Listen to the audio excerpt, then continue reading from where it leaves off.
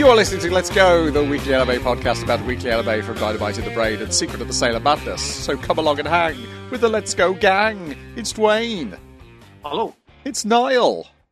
How are you? And it's me, Brian. And on this episode we are covering the anime that aired the week of the 12th to the 18th of September 2021, with some exceptions.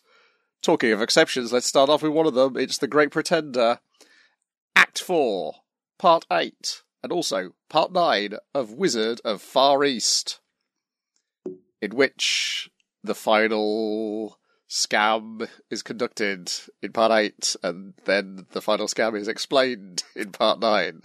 I really liked that. I thought they were going to... It seems like they don't have enough to... because they're really getting to the denouement here. And then it just sort of happens. It's like, let's rewind the clock a little and see how we did that. And then obviously everyone getting kind of their little ending bit. Yeah. Yes. Well, it was a thing where they're both sides of it are going to like the meeting location. Then we're going to fly there on a plane. Oh, don't trust them anything to give to you. Don't take any drinks out of them. Let's do all our drinking on the plane. Okay, pour me out one, champ. And it zooms in on the bottle.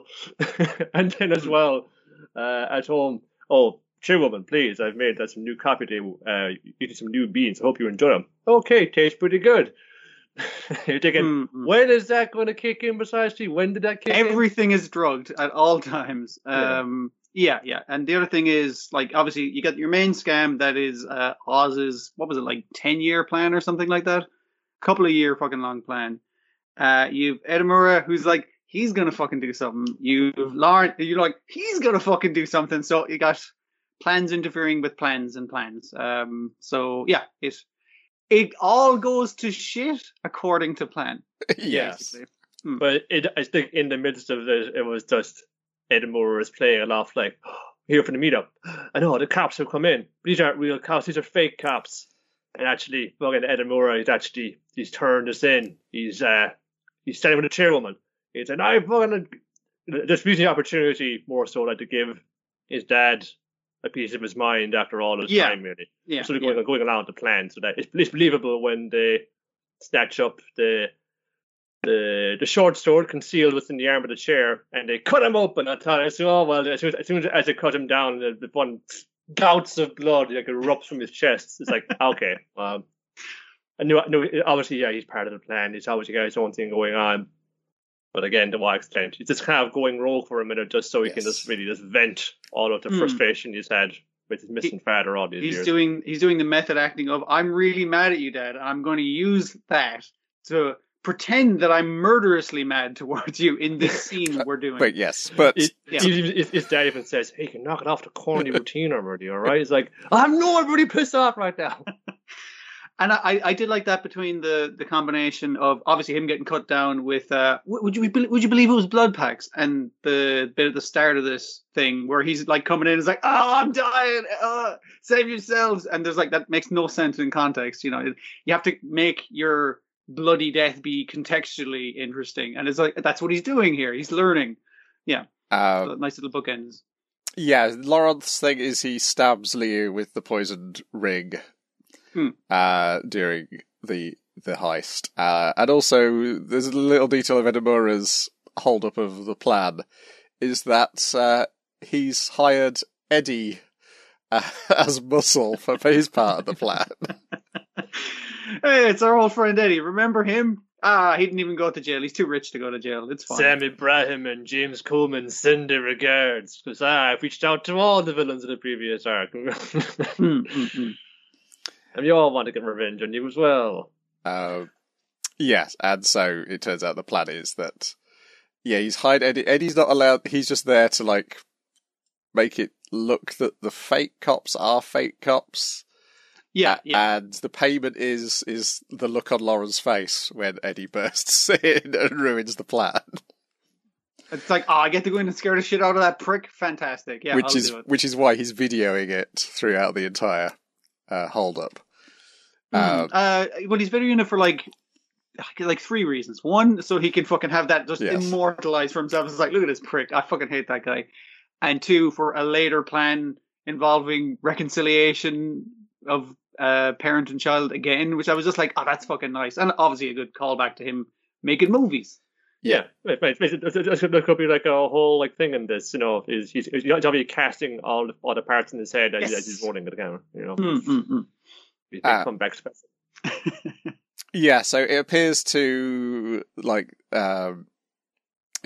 Liu and Chen and Akemi and Ishigami at the end that they're the last ones left alive after all this carnage goes down. Yeah, there's a big smoke grenade put down. They all fucking leg it out of there as just the guns were blazing and everything's crazy because the cops' guns are fake, but the gangsters' guns are real. And they bug out of there and they're like, "Oh my god, what are we gonna do? Fucking, we gotta get out of here." And Yuan's like, "Hang on a second, the gunfire's fucking stopped.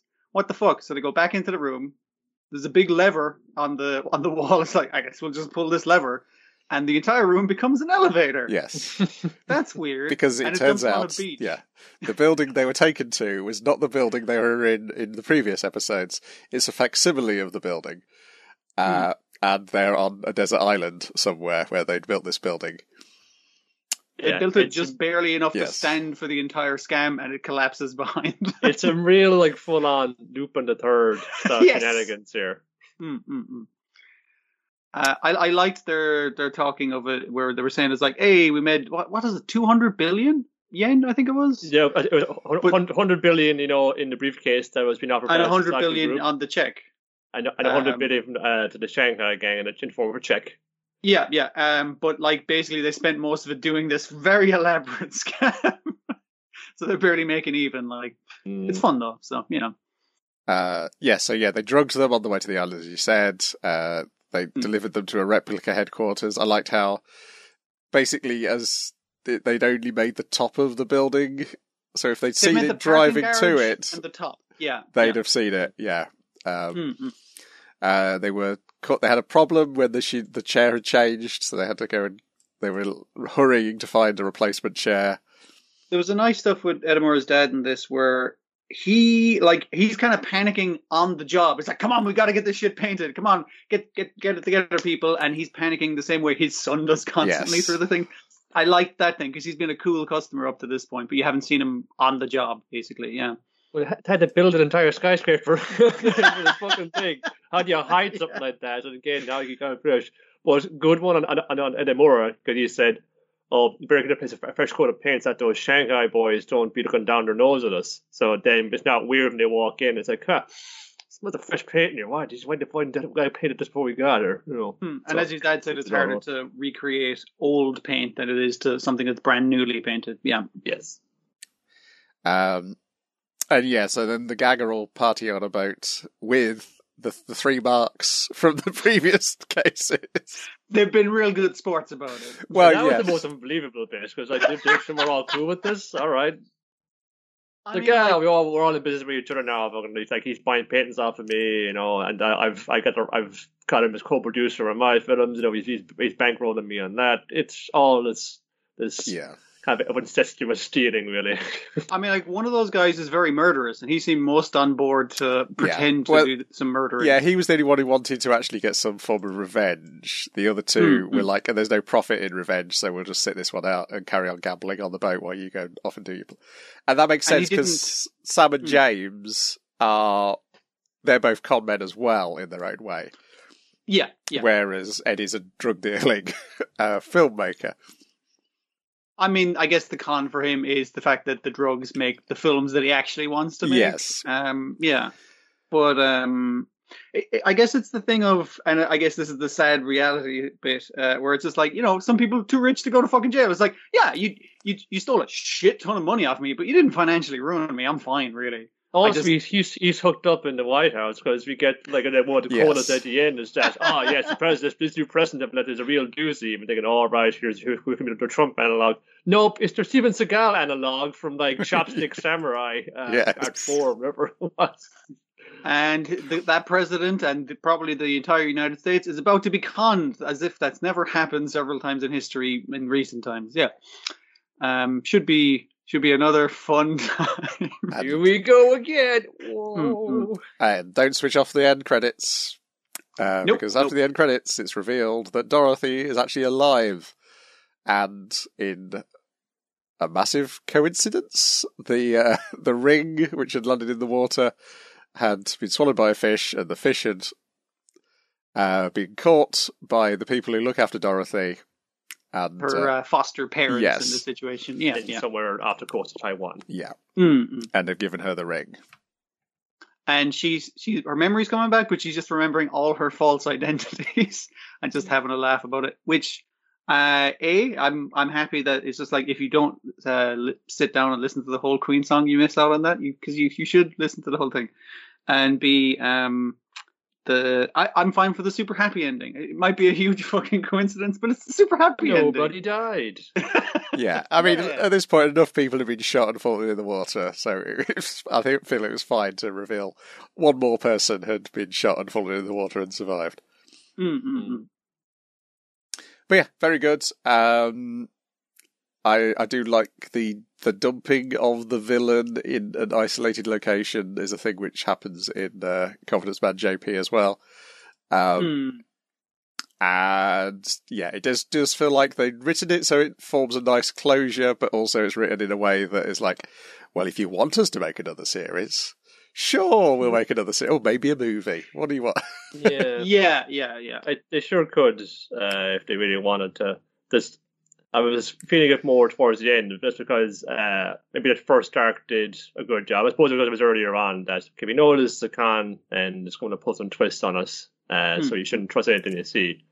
But then after you go through so much of that at the end, is that, okay, anything you see here is it's all fake. It's all fake. Don't believe anything like that. So it can detract a lot of the tension from the actual scene. So you get a little less engaged with it. A lot of the attention I had from the show was obviously in the flashbacks where you're like, I'm pretty sure that fucking character's dead because she's not in the present.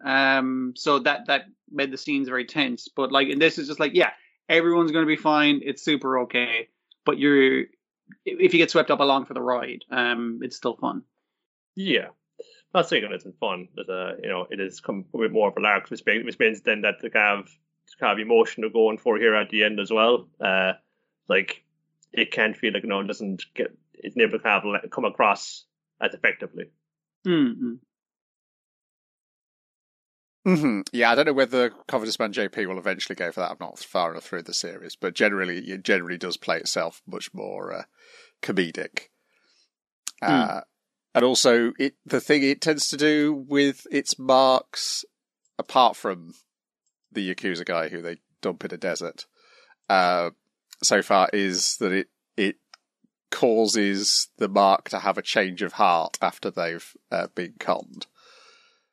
I guess that happens technically with the repeat marks in this, and them trying to make a reconciliation between the Japanese mafia boss and her estranged son, by using your man's video to make him think she was in mortal danger. It's like, well, it's up to them now. Maybe he'll save her, maybe not. Maybe we'll see them again in a sequel. We don't know. Yes. The island is empty, when they pan across it towards the end. So they rescued by, I don't know, let's say Mo.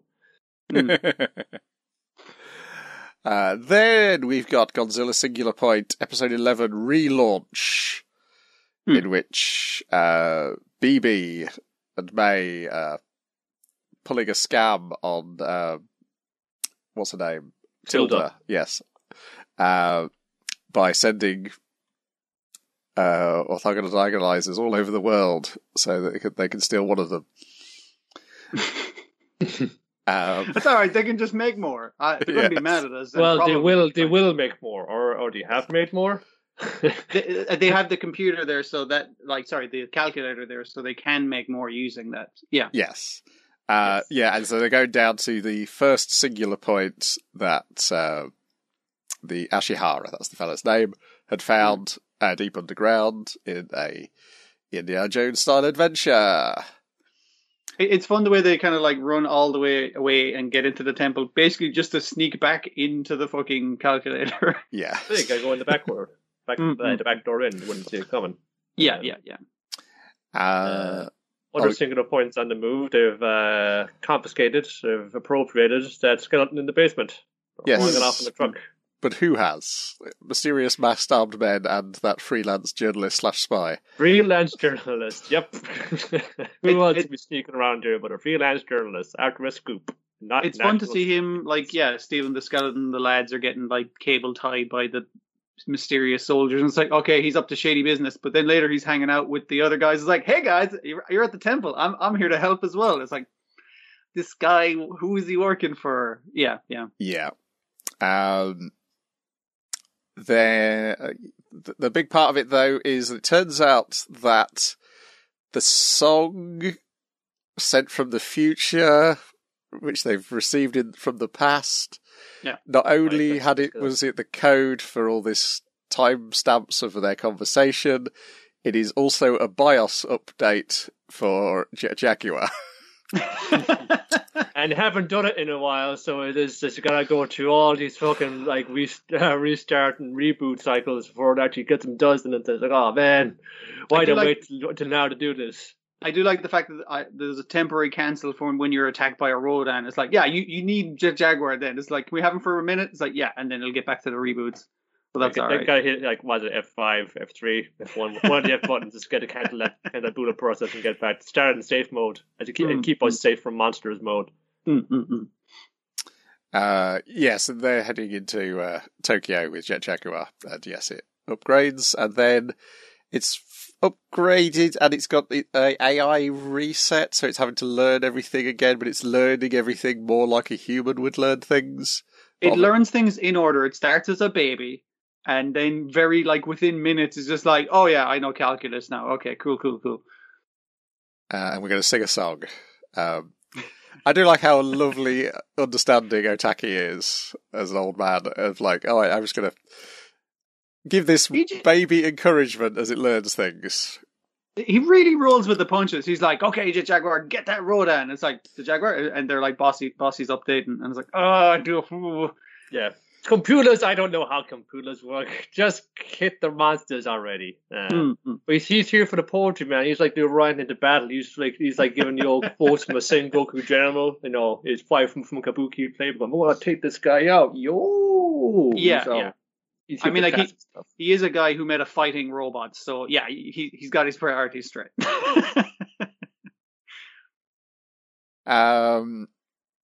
Oh yeah. Kai's working for Shiva with Michael, isn't it? Because Michael's the one who's helping BB and May around letting them out when Tilda's trying to lock them up.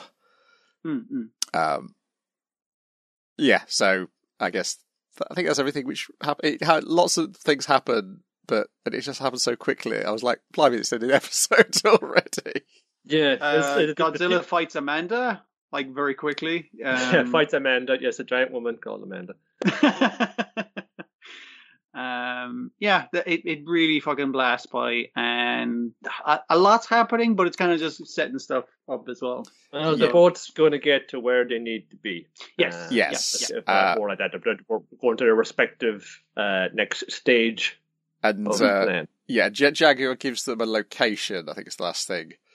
One of the codes is a GPS location, which is that's where they're going to get the message in 4 days' time at this point in the sky.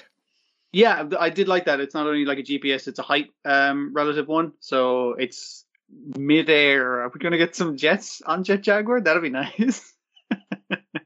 Who knows at this point? Yeah.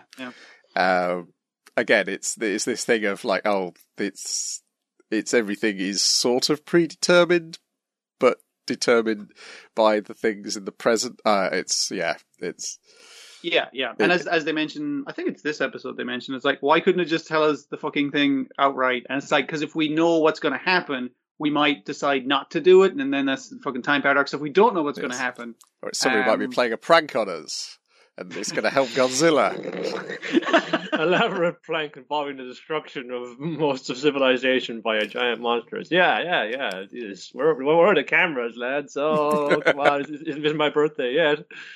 I mean, like, I feel like if the plan just helps Godzilla along, it's like it can't really help him by much, because he, at this stage, just seems basically unstoppable. It's just like, no, they're kind of going as well, and they're, I think they're kind of stumbling away, because they know that this is all predicated on calculations made in universes where the usual rules don't apply, because 2 plus 2 can equal 5 in some or more or all of these universes. It could just be absolutely nuts. So again, it can break your brain a bit.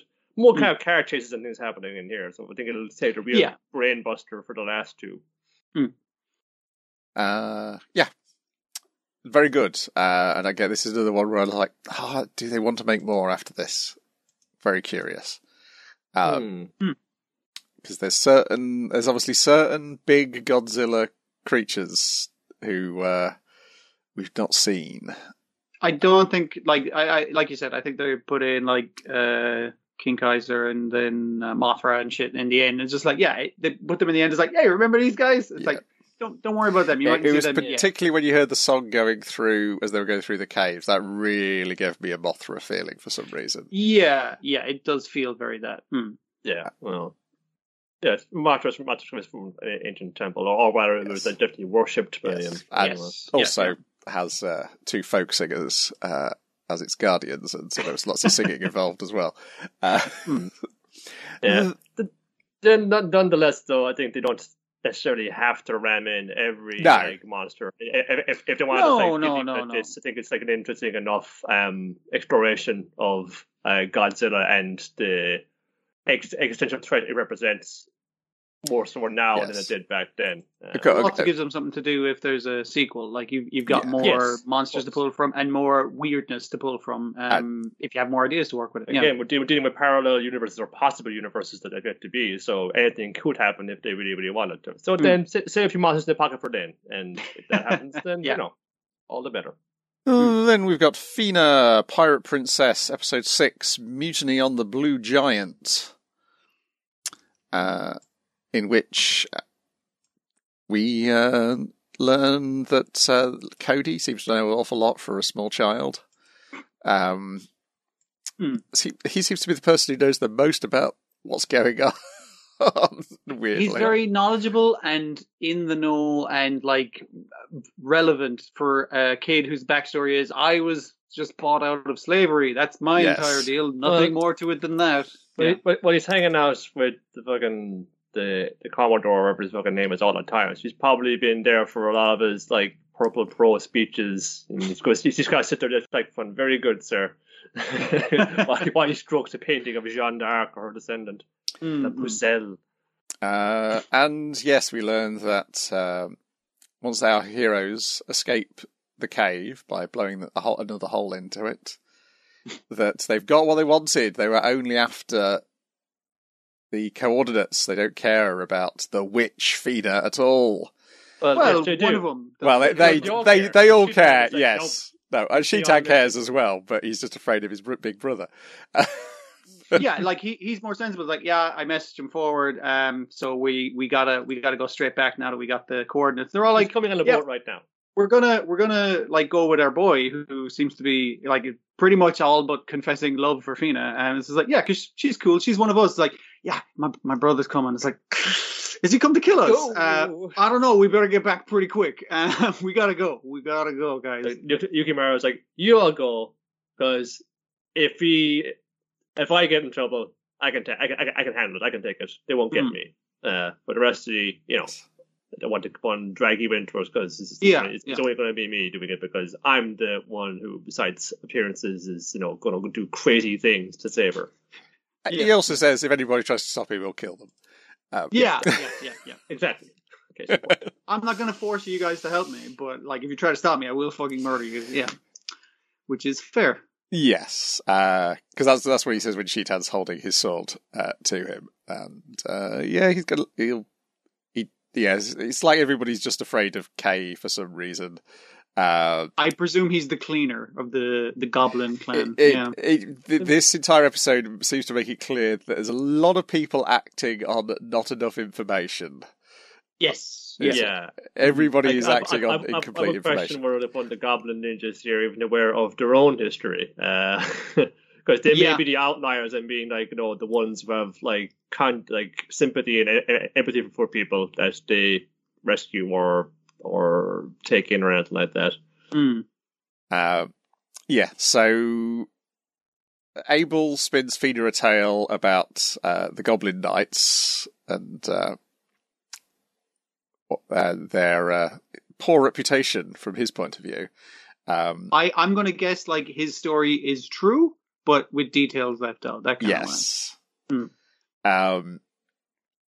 Yeah, and it's like he knows her mother and seems to think whatever he's doing is going to somehow reunite him with her mother. Yes. Yeah. That seems to be the implication for sure.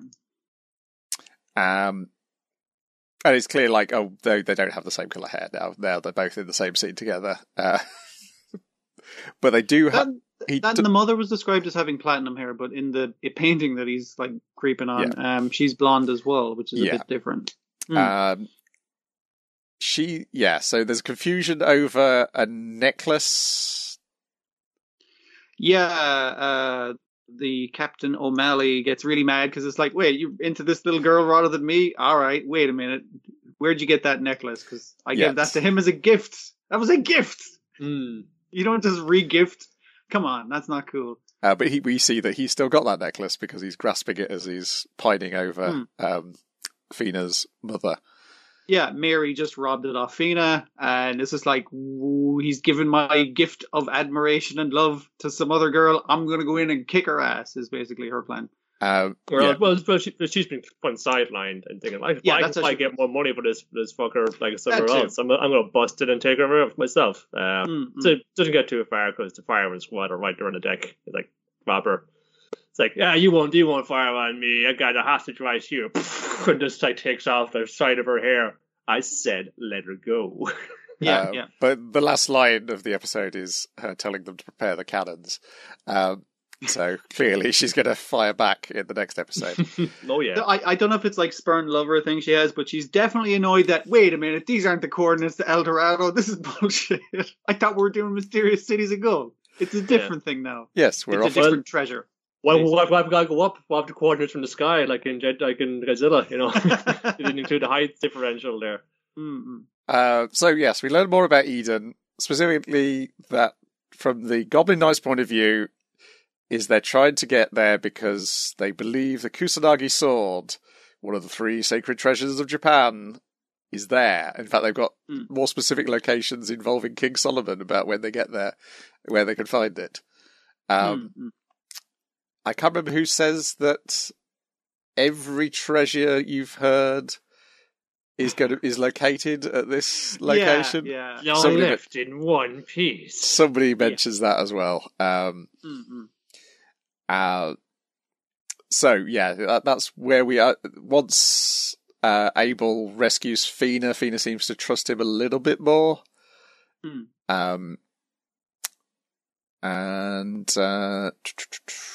Does he reveal the painting as well? I think he shows the painting to Fina. Because he's got to put it set across to her and say, is it resemblance? Looks like somebody you know, somebody I knew very well. Oh, come back to me. He doesn't seem... I don't know what sort of weird relationship he had. He doesn't seem old enough. Unless there's some sort of weird longevity thing going on. We don't know when that painting was painted. Yeah, we know it's been 10 years since they were escaping the ship. But I thought the stuff with Yukimaro played really well with him wanting to leave, and there's just the frustration of like him and Fina being pawns in some sort of game being played by adults where they're not giving them all the information. Yeah. And I even liked his line of your man going like, oh, that witch, she bewitches everyone who comes across her to help her out and care about her. And somebody's like, well, all I know is that I had to let a little girl go in a fucking boat to survive, and then I decided never to let go of her hand again because I'm in love with her, but I can't admit it. Well, odds on this one, the goblins were involved in attacking that boat in the first place, and then the Pirate Club sold Yukimaro a line about, hey, we're just trying to rescue her. Yep, that's right. Didn't just want to fucking haul her off, find its coordinates for this gold city, nothing like that. The thing they mentioned here is that it wasn't until Haltman said something about Eden at that point that they'd connected those things together. I think one of the last things he shouted at Fina was like, find Eden or go to Eden or something like that. Yeah. Still looks absolutely cracking 6 episodes in. Mm. Yeah. A little less jokes this one, but even then, like, just still You're still going to see what the twins look like with their hair down and their ridiculously scruffy haircuts when it's not tied up. Yeah, I love the little acrobatics thing when they're like trying to just like pack all the left. Yes, the kind of idea is like, well, the truth to so many bombs, like odds are some of these like didn't go off in that initial blast, so there should be enough left to get us out of here. And I like that. Actually, they got themselves out of that jam rather than wait for Tsubaki to come along to get them. Yeah, he basically pulls up the boat to where they surface. Yes, yeah. We got Karen demanding that people tell her she still looks cute, even though her face is covered in plasters. That's true. Yeah. It still has enough time for a few, even though it's being very dropping lore stuff at you. Yep. Yeah. Then next on the list is Sonny Boy, episode 10, Summer and the Demon. Whew, right. I mean, I know things which happened. Now, why they happened, and necessarily recalling in which order they all happened in, is another question. The big thing of it is following herself around, and she's gonna shit you because if you're kept in stasis for the entire point of the strip, she came in here with a broken arm, she's gonna have a broken arm forever. Yes. Like, what? She's also got the sweet deal of she can hear people's thoughts as like a monologue a story they tell themselves in their own head, which she calls monologue. But she said everyone to power is like the trick she'd do is like, I can stick a penny on my forehead, and they call it Magnet Girl in the book. Which is very funny. I loved like it cutting back the scenes we've already seen and her in the background listening to people monologue something different than what they're saying. Yes, I thought it was really interesting. I thought her story worked really well because it's got that bit to begin with, but then it evolves into, even if you could read somebody's thoughts, you don't really know what they're feeling.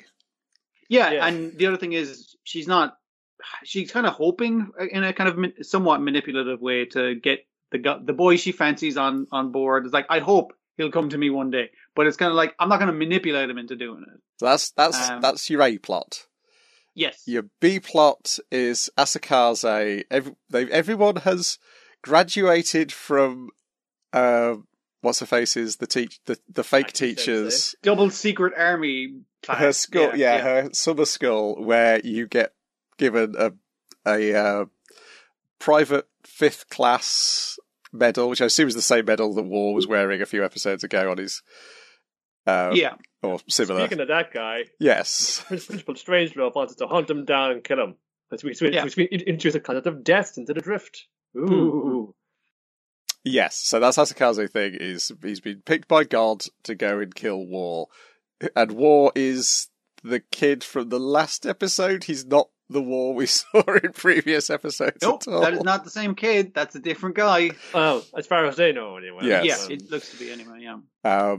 And they get Nozomi to go with them, and Nozomi dies and turns into a compass, and War dies and turns into a gun. Which is odd.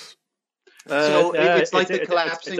It's a power holdover. It's the power job. Yeah. When they solve a parallel world, you get a little object, a little treasure from it.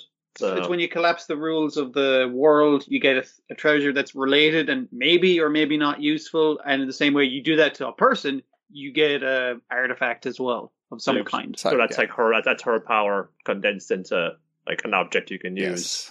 Yes. So that's the B plot. The C plot is them figuring out what the cat's powers are. They figure out that the Amazon is the cat's powers. So then if that's the cat's powers... It's a combination of the cat's powers. What's Mizuho's powers? And it turns out that Mizuho's powers is the stasis. Yeah.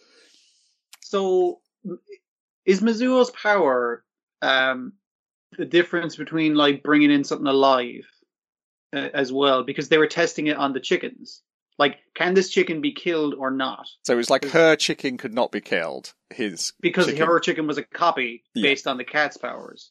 But the chicken that he did order was the original chicken and therefore could be killed? I believe so. I think that was the logic. I think that's the logic, yes. Yeah. Fucking hell. Yeah. Also, Don't think too much about it. scene. Think about what it means in a broader sense. Yes. Yeah. Just I constantly love the joke of her discovering that her cat can make duplicates, and the last episode being like, these duplicates fought for 5,000 years, and she's like, cool, cat, make me a duplicate. What are you doing? No, that's a bad idea. It's good stuff.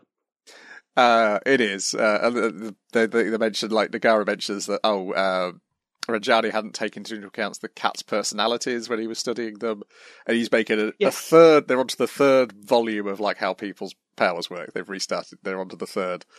This is how edition reprinting. Yeah. 4 words by Principal Strangelove. Yeah, it's deeply strange. It's fascinating, like how bits of it. The bit in war is like super surreal and strange. Really a fascinating visual, yeah. I like an endless chasm, basically. Yeah. Goes down. Again, it's a phone going down like the red sand. Again. Yes. a lot of parallels, with like how strange scientific things and also ominous red gorges. They love doing the thing was like as a Kazi comes down, he's walking like on the ground, but there's a flips the camera around 90 degrees and it's like, he was walking up the cliff. Because of course they do that. And I like the visual, like they don't explain how they killed War, but then all of a sudden they're at the bottom of the chasm, and instead of it being like a red river that we've seen from infinite distance, it's now a white river, and also they have a gun. So, yeah. I'm going to guess Aki Sensei was intending on something like this happening. Yeah, because think about as well, like those ray guns you gave to the twins in the previous thing, where there was somebody else. Is he traveling to all these different worlds, trying to find all these different like aspects of war, which I think is you can make some difference more like conflict. I think could be what's in here, and they're just trying to crush any kind of everything about conflict that arises in the various groups that are in the drift. I don't know. Is it about stabilization, or is it about gaining enough of these artifacts to maintain power, that kind of way? Yeah. And we do learn that, she's just feeding Azakaze a line from hearing her thoughts of, like, oh, God, this fucking kid. I gotta keep on putting up with him having to shove his head in my breasts in order to keep him on side, yeah. Finally, he shuts up. Like, even being able to, kind of hear people's thoughts and say, not being able to kind of maybe get the whole concept of how they're feeling, but with some of the teenagers, some of the kids she's encountering, doesn't even need that because some of them are just so obvious in their approaches to things. It's actually, in this particular situation, this is actually kind of a useless power to have. You should be better off having the magnetism, honestly. Yeah, because there's the conversation of people buttering up Asakaze. It's like he's onto it without having a mind-reading power. Yeah, it's like, I know they're just trying to fucking get me on side, but it feels good to be complimented. Like, they do know that I have power. They're just trying to get it. They're trying to butter me up because they know I'm powerful. So that makes me feel good. It's even pleasant, though I know they're lying pieces of shit. Yeah, pleasant and annoying at the same time. I think he says something like that. Yeah. Next week's episode is called "The Boy in the Sea," so I assume that's Rajani on his boat. Oh, hopefully. It'd be nice to get back to see what madness he's up to. Yeah. Catch a big fish. Red on life for a while. I have no fucking clue where this show is going, what it's doing. Again, don't. As the director has said, don't focus too much on the mechanics of it. This doesn't make you feel like it's throwing these like people together in this situation. No, they want to get back home, but some of them are thinking, actually, no, I'm better off here. Actually, to a positive extent, but also maybe you see it in a negative extent as well. What Aki and the principal are doing, we're going to make this work for us and exert control in this world. Seeing as you can't get back to where we are from. Whenever and wherever that is, we'll just try and exert the control over them because these are all just kids. Some of them are 5,000 years old, but we're 5,000 years old plus 60, so we're still older than them. So we're going to call the shots. Like in Great Pretender, like in a lot of shows, I'd be worried about like killing off characters and nipping things in the bud. But like Great Pretender, obviously, a lot of the time it's a fake out. In this, I'm not worried about people being turned into guns or compasses because I'm kind of like, it's so weird. I don't know. Can you just make another copy of her or something? I'm not exactly sure. Like, Or- I'm not yeah. saying a way of undoing it, but it doesn't feel permanent, if that makes sense. Yeah, but then you get teleportation thing, like, is the person who comes out the other end of the teleporter, is that actually you? Because you've been technically been reassembled atom by atom on the other side of that. Is there a continuance of consciousness there? Yeah, and we already know everyone. Well, most everyone here, at the very least, is a copy to begin with. So yeah. Yeah, they mentioned that, like, if they knew about Mizuho's power before, then perhaps the plan in 6 would have worked. 6 or 7, I can't remember which episode it was now. Yeah. 6 about that. But they're kind of positing now. We can go back there because we already exist there. That would probably something bad to happen, even worse than this. But knowing what we know, maybe we could kind of configure us, maybe in some kind of reverse order, if you know what all the steps are to have a world that we don't exist in, but that we can go back to. That there's a space for us there, basically. Even though we are copies, and may not have had any consciousness of our existence prior to coming into the drift, could still exist in here, and things could go on as normal. We might be able to actually lead some kind of fulfilling life in here. Mm-hmm. I don't know. This is what they want. We might be copies, but we still have consciousness and want to exist. We want to have some kind of meaning to this existence. Otherwise, it would be like drifting off for 5,000 years and just going insane like the rest of these people are. Mm-hmm. Then we've got Ai Tsushima, episode 12, in which he comes back home. What? Thought he was gone for good. I did like him mugging that child and a policeman being called. And Oji-san just getting older and just wasting away in grief. Oh no. But yeah, it's all good. He brought him out to say sorry. Yes. A souvenir from a trip. Yes, highly. Yeah, because Oji-chan offers in her dream to be a food source for her cats when she's gone. And they're like, no, it's disgusting. Not eating you. You're all gross and wrinkly. No. But yeah, the counterbalance of her being so happy to see Tsushima and then horrified that he's put a rat in her bed.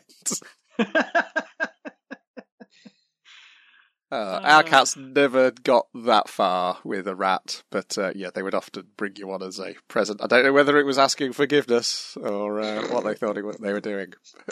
Oh, they leave you a trail of rats when you get to the bedroom. The bed just gets covered in rats. I had a dog who'd somehow taught itself to like bite a wasp but immediately let it go before it stings it, but it would always give me a look. It's like, did I do good? And I was like, yeah, you did good. I fucking hate wasps. So yeah, didn't fill my bed up with them, thank fuck. Then, what's next? Let me check the list. It is... let's talk Detective Conan episodes 1018 and 1019, parts 1 and 2 of The Antique Tray Can't Be Hidden, in which you're tuning in, viewers/listeners, here's everything that's happened so far. Well, I had to try and draw myself a chart at the start of it, because I was like, who knows whose secrets at the start? 1018. Snowboard and string out. It seems like it seems like it could be an unrelated, like, we're just solving another murder just like any other filler, but no. There's a bunch of like backstory. Not only that, but they're going to a mansion where they've been before on a prior murder. Yes. I mean, adventure. Yeah. It did all for insurance money. I would laugh there was some, after whenever it gets to the end of this, if it ever does, it was like a very banal explanation you've heard 1,000 times in a mystery novel. It was like, but interpret it this way. Yeah. So the simple setup is Conan showed up at the professor's place. He's got a plate that he wants to get appraised because like there was some Antiques Roadshow thing where it went for like a fuck ton of money. And he's like, oh fuck, I should. He took a board like that had a cool bit of writing on it and put it on the shelf. He was like, oh, that's really cool. It was a souvenir from the previous case they mentioned, and he hadn't realised it had like a sliding panel which had got this dish inside it. So he's going to take it to his appraising friend that he knows, who he built a special hearing aid for. Yeah. So why don't you come along? And then who should be hanging outside the house, or the next door house rather, than Masumi Sera, who's spotted by the current resident of Conan's, well, obviously not Conan, but the Kudo's house is being house sat by Subaru Akiya, who is Masumi Sera's FBI agent brother in disguise. Her secret brother that she doesn't know about.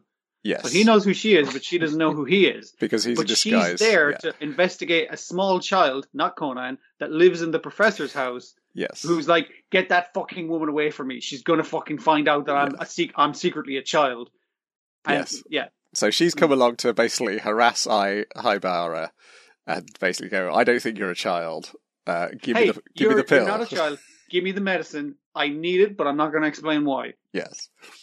And the brother's like, I'm trying not to reveal that I'm your brother, but also I'm trying to investigate how much you know about all the other information and also, while they're investigating murder eventually. And he's also trying to figure out what the status of his mother is.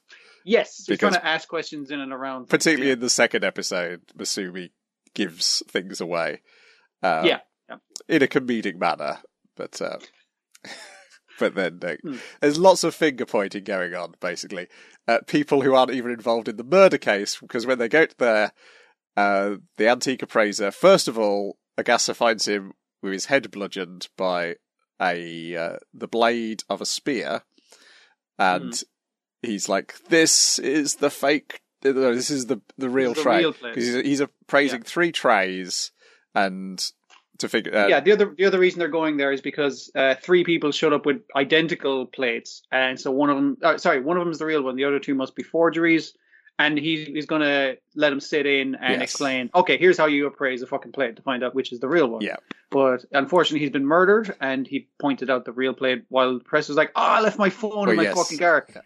He hadn't been murdered yet. When he goes out to explain him, he's been bludgeoned, he's still talking. But the professor goes out and is like, the professor's been bludgeoned. Why didn't you ring the police or ring the fucking ambulance? He's like, I left my phone in my car. Do any of you guys have a phone? They're so slow about reacting to a fucking violent attack. Because meanwhile, by the time they get back, the murderer has climbed out the cupboard where he was hiding and stabbed the guy. They better call Megure, Takage, and Shiba, and they can be constantly interrupted by a high schooler and a small child. Well, 2 small children, a high schooler, another guy who seems very shifty. I can't remember what Subaru's cover job is. The professor's the last guy to see him alive, and they never question. It's like, obviously the professor didn't do it. I was like, he could have though. He fucking. He could have, but yeah. Let's assume he hasn't. He's an engineering student. Is his cover job. That's what Subaru is pretending to be. Our suspects are, we've got a guy who works in an office, middle-aged. He was just hoping that it might be worth something because he saw it on TV, and it'd be nice to have a nest egg. Yeah, he says he's not desperate for the money. But then he says he's got to go off and sell it later on. Yeah, exactly. We've got a retired real estate CEO who bought the tray for the price that everyone thinks it's going to be worth 20 years ago. And so he's like, mine's got to be the real one because I've already paid a ridiculous amount of money for it in the first place. And then there is a art museum director who you would think has the least personal investment in whether the plate is real or not. And they all have excuses why they've got to leave towards the end of episode 2. That makes me think she's suspicious as well, because it's like her one is she is wanted the plate to get it appraised to be like the centerpiece of their new museum refurbishment. And I was like, if it's not, I guess her fucking job is on the line, kind of thing. Yeah. I guess that could be it. That could be it. And they're like, the telltale thing, because they're like, whoever's the murderer has put the plate in their box. Yeah, but put the real plate in their box. Agasa knows that the appraiser marked it with a blood smear. But then they look at the boxes. The first one they look in is Tajima. They're like, Tajima, he's the middle-aged office worker. They're like, it was you. And then they look at all the other boxes. They've all got blood marks on. And then Agasa's like, but the blood mark matches up with, when you flip it over, it matches up where the crane's beak is. So they line them all up with the blood marks, and then at the top, flip them over, and none of them line up with where the beak is. So somewhere, either someone's moved the blood mark, or there's a fourth tray involved. Oh dear. Yeah, but went to the trouble of smearing all of them with blood. Just to, and because that's the thing, they're like, the killer clearly knew to, like, I can't rub this off in time, so I better, like, smear the rest of him with his bloody fingerprint. Yeah. Just to get them in the clear, but it's like, yeah, but now none of them match up to the plate the professor saw. So yeah. So the office worker, he'd wandered off out the reception room. I can't remember. I'll look for the toilet. He went to the toilet, but the mansion's so big he couldn't find his bag. The retired real estate CEO, he was in the library reading up on stuff. Reading on cool old stuff. Your one stayed in the waiting room, but they both insist, but you told the housekeepers to go out and get some salty crackers because you don't like the sweet kind. And she's like, I said I like the salty kinds. I didn't tell them to get them. So that's the housekeepers in the clear. Yeah. So everyone's super shifty. Yeah, and meanwhile, Masumi is constantly going to I. Well, that's a very long word for a small child like you to use.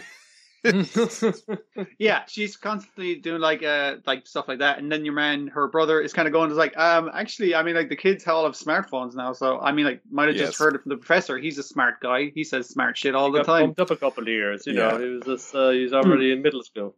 Yeah, and she's constantly like, "Hey, kid, tell me about the secret stuff." And then her brother's like, "Secret stuff? I'll interfere with this now." And he's trying to find out stuff from her about the state of their mutual mother, but he keeps interfering with her investigations into the small child during the murder investigation. And it annoys her so much at one point that she tries to kick his face off. It's good. But he's also got the martial arts. But then he says it's 50-50, and that makes her pause, because she's like, that's a familiar phrase.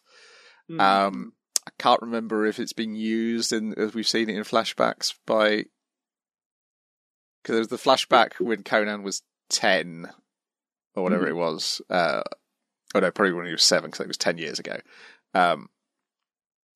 When they were all the brothers... And, because we see with them when they're fleeing, we get a flashback from when they're Subaru's point of view. Yeah, when they're flying away from England because their dad has encountered a dangerous organisation, and it's best that we flee England and pretend to be Japanese. And I thought that she hasn't even been born yet. Yes, 17 years ago, yeah. Yeah. And he mentioned something about you should act more feminine. She's like, haha, I won't have much, because because this is a follow on from the previous episode when she's demanding, like, how did you know I was a woman? Yeah, because he's so annoying to her investigations of this small child that she keeps turning back. Who the fuck are you to know? I was wearing a motorbike helmet, and I've got I look like a tomboy. So how did you know that I was a lady? You'd assume a dude was wearing a motorcycle helmet because of sexism. And he's like, you got a girlish butt. I knew it was going to be an ass. Yes. Yeah. You just got a butt that won't quit. She's kind of embarrassed, but also kind of like looking at her butt. It's like, do I have a nice ass? Okay. Like she's kind of complimented in its own way, but he manages to get like talking about femininity. She's like, I don't need to worry about that because my mother had huge tits. It's like, you say had as in past tense. Is your mother dead? It's like, no, she's not dead. She's just, I'm going to shut up. She's and he's like, out to the shop right now. Yeah. Got breast reduction surgery as a history of breast cancer in the family. It's very funny that Conan's like, I see. He's trying to fucking question her about that shit. He's just watching as a sideline thing. It's like, that's been a murder, people. Focus. At one point, he just pulls him aside and goes, she's your sister. Why don't you just tell her? Yeah. Because everyone has to keep secrets for the protection of other people in this fucking show. It's ridiculous. They do, yes. I did like the bit when I's just pretending to be asleep to ignore the questioning on the drive there. We've all done that on a train. You know, do you want to talk to this person next to you? Like, oh, nope, I'm gone. Because normally Masumi's relatively a nice person, but she does come across as a massive jerk in these 2 episodes. She's, I think it was like the opening bit where she's sneaking outside of the mansion, the professor's mansion, and she had the little snaggletooth thing come out. It's like she's going to be mischievous for these things, yeah. But yeah, I'm not sure. I mean, I kind of feel like the initial, like, oh, it was the salary man with the initial clue, and then it not being him because they've all got the same clue. I still think it might be him. I have a theory that one person slapped him with the spear, and then like another person was hiding in the wardrobe and stabbed him. I think it was two shadowy figures. I like to think they're all fucking in on it somehow, because that would be great. They were all just like, wait, if we just fucking get it appraised and we split the fucking profits, which would explain a fourth plate as well. Having an accomplice always makes things easier, and it's usually that almost comes up halfway to a lot of mystery, like procedural type of saying, there was more than one criminal upon saying, yeah, you should have figured it out in from the start. That's how most crimes are committed, by an organized plan with accomplices. Like, what were the clues? The crane, which is a very fucking bad clue. It's like, yeah, I get it, a crane. I can't remember what the other clue was. Yeah, I can't remember what the one for episode 2 was. Yeah, episode 1 was the crane, because that was what they talked about in episode 2. Let me have a quick look. Yeah, it's the other thing I like when I'm watching these later ones is that, like, clearly the author is now older than Agassa, and so it's very fun to compare the early ones. And so now Agassa dresses a lot more fashionably and generally behaves like a younger man than like what he imagined somebody in their early 50s would be like. I'm so cool. His fucking Mini, that's not a Mini Cooper, fuck's sake, it's a Volkswagen Beetle. That's a lovely car. I did like that model. I was just like, I don't know how all of you guys are fitting in this fucker for the day trip, but really, really stylish dude. Just had to wait long enough for it to come back around to him. It's just, right time to shine. Now I'm trendy again. Of course, it's the hearing aid, is the coda. Yeah. Because that was one of the things, like it was that he heard the guy come in to slap him with a spear, the appraiser, because he did react to them when they were behind him. But he didn't hear the professor come in, and apparently this hearing aid, like, it sounds like sweet whispers of angels, but then it, like, runs out of battery really fucking It does. It's absolutely useless. Also, it's really, like, it's not like a regular hearing aid. It's really obnoxious. It's got, like, a giant wing fucking popping out of your ear. Oh, it didn't take one of those hidden hearing type of ones where it's like, fits right into the little crevice. Yeah. It's a big, obnoxious, runs out of battery real quick. It's not good, and it's integral to this murder thing, but I can't figure out why yet. I'll pretend like I'm Michael Biehn in Aliens. I want to have a gold headset thing. I'll look cool. We also get a sequence where Conan's running through everything he knows about the sister out of territory. He's like, sister out of territory. Oh, that stands for something. And I was like, what? I don't get it. I think it just means it's an acronym or something. I think Masumi Sera referred to when he caught her with a photo of it, and he's like running through all these things. It's like, what is up with that mysterious girl who I assume is her mother, and that's why she's after the pills and constantly asking about the pills in this episode. Okay, because it's like the way it like spells it out. I thought there was some sort of pun that I was missing. No, I think it just means it's like, oh, she's outside of the country that she's from. I guess. Instead of your jurisdiction, Conan. Yes. She's like, okay, it's like, oh, I don't think I've seen the story where she does the sleeping Kogoro trick. Because we get a flashback to that. No, yeah. Where she's wedged a smartphone down the back of Kogoro's neck and using a voice changer. While hiding behind a curtain. Well, hiding behind a curtain and doing Conan's trick. But being a lot ruder about it. And also a bit where she's a ninja. When she was trying to take a photo of her under a balcony. And in the time it took him to put the camera down there, she was out of the balcony and knocked a man unconscious. As a small child, it's pretty impressive. Yeah, she's a slightly bigger child than they are, because they describe her as a middle schooler, I believe. Right.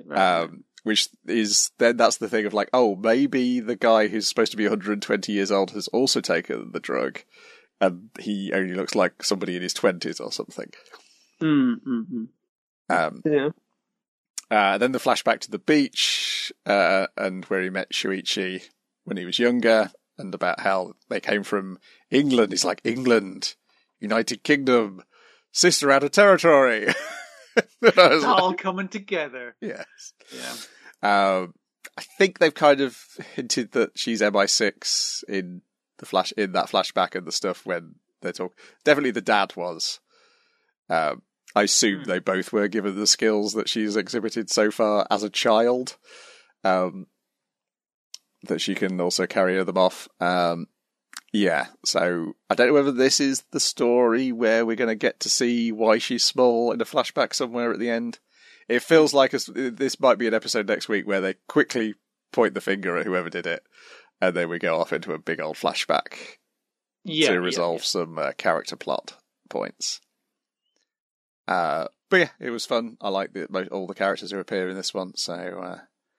I mean, the worst of it is that I doesn't really get much to do beyond being harassed, which is, I guess, is fine. She's trying to stay small and, well, she's already small, but she's trying to stay small and quiet, basically. Because normally her role's harassing Conan, so get a taste of her own medicine. This is what it feels like. I just like, and also Conan, he's trying to he's trying to disguise the whole thing. He's trying to help her out. So yes, I also do quite like how blatant Masumi is now with Conan about you're Shinichi, aren't you? You got a tablet which occasionally allows you to turn back into an adult. Now give me that tablet. But without ever saying why she wants it. But you think Conan should just turn the tables on her and say, "Well, you want it for your mother, do you?"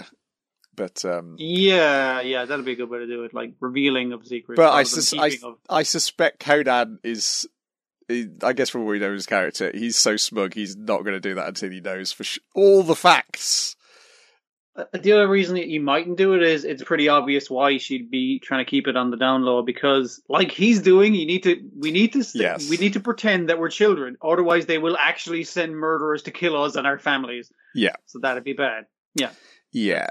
It's a hard life being Spider-Man. I think one of them knows, but for whatever reason, it's just not been revealed. She hasn't acted on it. Yeah. I think Vermouth knows, if I remember correctly. But I'm sure there's I'm sure as it heads towards its ending, we might start getting full backgrounds of all the key figures in the Black Organization as well. Anyway, this is all great stuff. I forget how everything's connected. That it's because it gives you a quick reminder that the Shogi murders, they're tied into that as well. It's like there's a lot of continuity necessary in this. Would you believe fucking 1,000 episodes in, there's a lot that's fucking happened. Yeah, but it does feel like it's heading towards the end because all the continuity is tying itself really together. Tangled together. Yeah. Then we've got Dragon Quest. The Adventure of Dai, episode 49, the team battle begins. And by the looks of things, ended. Oh yeah, sure. Yeah, they're either dead or they did a very good dodge at the end. And you won't find out next episode because it's about a entirely different set of characters next episode. Nice. You started there, I imagine. But that's after a stirring confrontation. When all the backup arrives, we got 5v5. We're going to settle this right here, right now. And have a very long, super long, stare down while they wait for the ice to break, and then it sets everything off. And then get that really sweet 3D fucking tracking sequence where they're all fucking the camera sweeping around.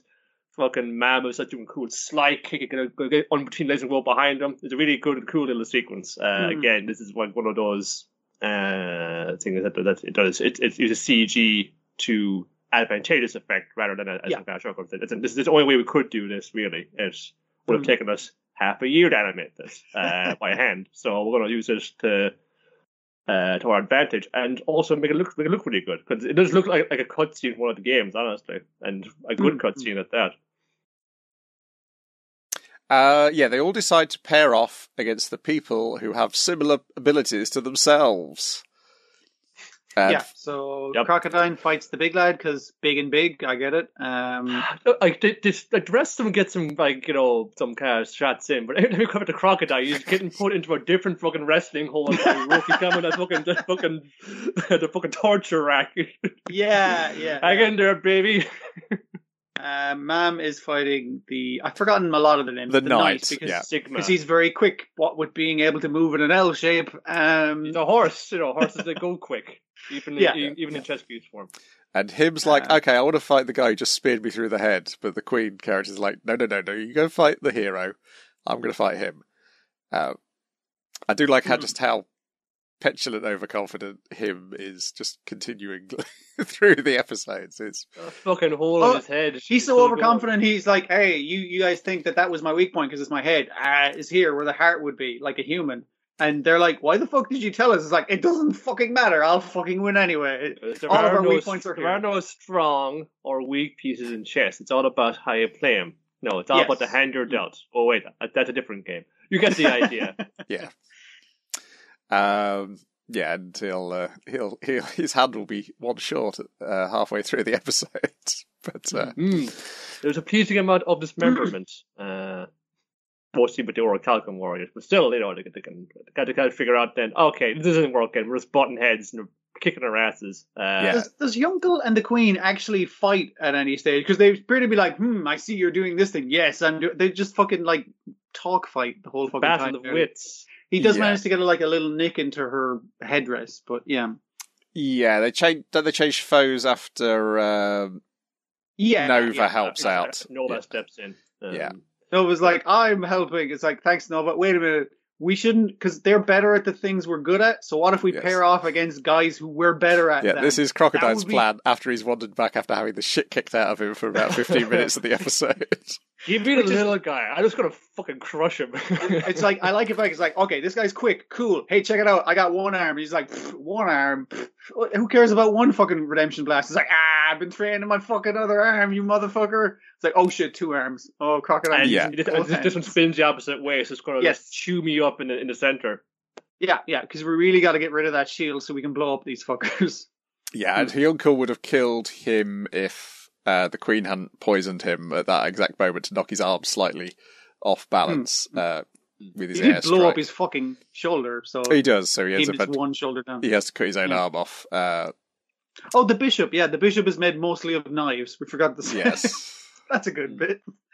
He's fucking ruined Pop's brand new gold phoenix staff, which cost like 10,000 gold in the shop because this is the late stage of the game. It's like, I haven't got that kind of money. They're like, Pop's like, okay, right, Crocodile, you fight the fast one this time. Ma'am, you fight the slow one this time. You two, you fight the other three because I'm going to get my spell prepared. As soon as you got the guy's arm ripped off, I'll just gather them all in one spot and I'll blow them away. What happened is just hanging back as well. It's like, I got to, back here and plot my strategy or some shit.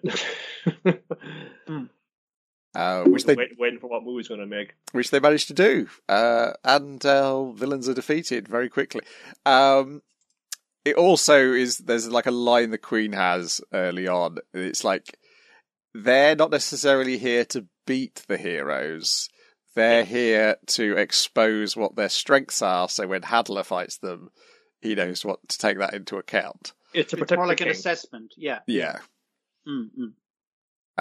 Which I'm not sure really him understood that when she was explaining it from his behaviour early in the episode. But he's a frontline pawn. All he knows is to go forward and sacrifice himself. Yeah. Yeah, I suspect that line may come out in 2 episodes' time. If of course they managed to dodge that massive blast. I did like how it just ended with everyone going, pretty good. That's like Hyunko's like, that's an attack worth boasting about. Thanks. Pretty good. I'm proud of it. See, the trick was to put the fire on my left hand so they could burn the other one. That's what's messing me up. Yeah. You gotta swap back and forth. Yeah. But we don't find out if they actually won or not until the next episode. Because hey, what's that mouse doing? What's he up to? Forming a commando unit to break into the bad guys' headquarters, expose their secrets. This kind of a sweet action thing. All I do again. That's that kind of long, that kind of like tracking thing. Yes. Sea tracking thing in the middle was really, really good. Yeah, and they do it twice with both times they launch the attacks. So yes, yeah. And it was good, like a Crocodile. You actually are part of this team. Like you did do something and fuck somebody up. Hey, you don't get to be in the intro sequence, but you do get to do something in the show. Well done, Crocodile. Why do I always pick the Crocodiles and the Piccolos as my favorite character? I don't fucking know. I don't know because they have a certain like fallibility to them as well. I guess that's true. Yeah, you gotta root for a guy who does lose because it's more, I guess, relatable. I've lost in my life, but it's all about how to put this back up again. Usually by kind of firing, getting a newer, bigger blast of fire at the bad guys. What if I punch him with both my arms? Yeah. He tells us like a big eagle. It gives him a lift over the cup one. You've carried three of us all this way, bird friend. You get out of here. Take 5. That's good. He's not an evil beast king. He's a good beast king. He cares about his workers, basically. Yeah. Righty-ho, that is it for this week. We didn't get the whatever it was called. What was the other thing? Story of Heike. Heike no Monogatari. Yes, I did not have time because I was watching the wrestling and also playing Lost Judgment. Probably the Lost Judgment thing might have had more to do with not having the time. Yeah. I've watched the first one of it, and it probably could be good to have two of them together because you might get a better feel of what it's going for. Okay. Because it will depend on whether they're going to very closely stick to the sort of the style of the original. I think this is like a particular adaptation or compilation of this series of stories about the rise and fall of this clan. So I think it's done in a certain way, and it evokes certain themes depending on how you read it. If you're a samurai, you see a glorious tale of of a glorious demise, whereas a Buddhist is more like seeing like that's glory and fortune are fleeting and temporary. But it's like a very kind of allegorical kind of thing. So I think if we can see two of them together, I might be able to get a better read on what's going for in this particular adaptation. Okay. Okay, I see that Blue Period starting this week, but that's Netflix, so it doesn't start outside Japan till October 9th. Also, It's full of not great CG, isn't it? I always get excited about it because I've seen bits of the comic people put on Twitter, and the promo art looks great, and then every time I go watch the trailer, I've watched this trailer about 5 times now, and I always forget that it's a little bit disappointing. Well, what's making me really get excited for is Grappler Baki coming back at the end of the month. Hey, he's finally going to fight his dad, and that's one thing that I have to show. I just show most restraint and not go up and down in a single weekend because it's just made for that kind of shit. Righty-ho, we'll be back next week, Tuesday, is that correct, Niall? Correctamundo. We'll be back Tuesday with more of the same. Goodbye. Bye. Well, actually, technically speaking, less, because we won't have Great Pretender. But you get the drift. Bye for now. The same, but different. All new, all the same, let's go. Right, that should do the trick.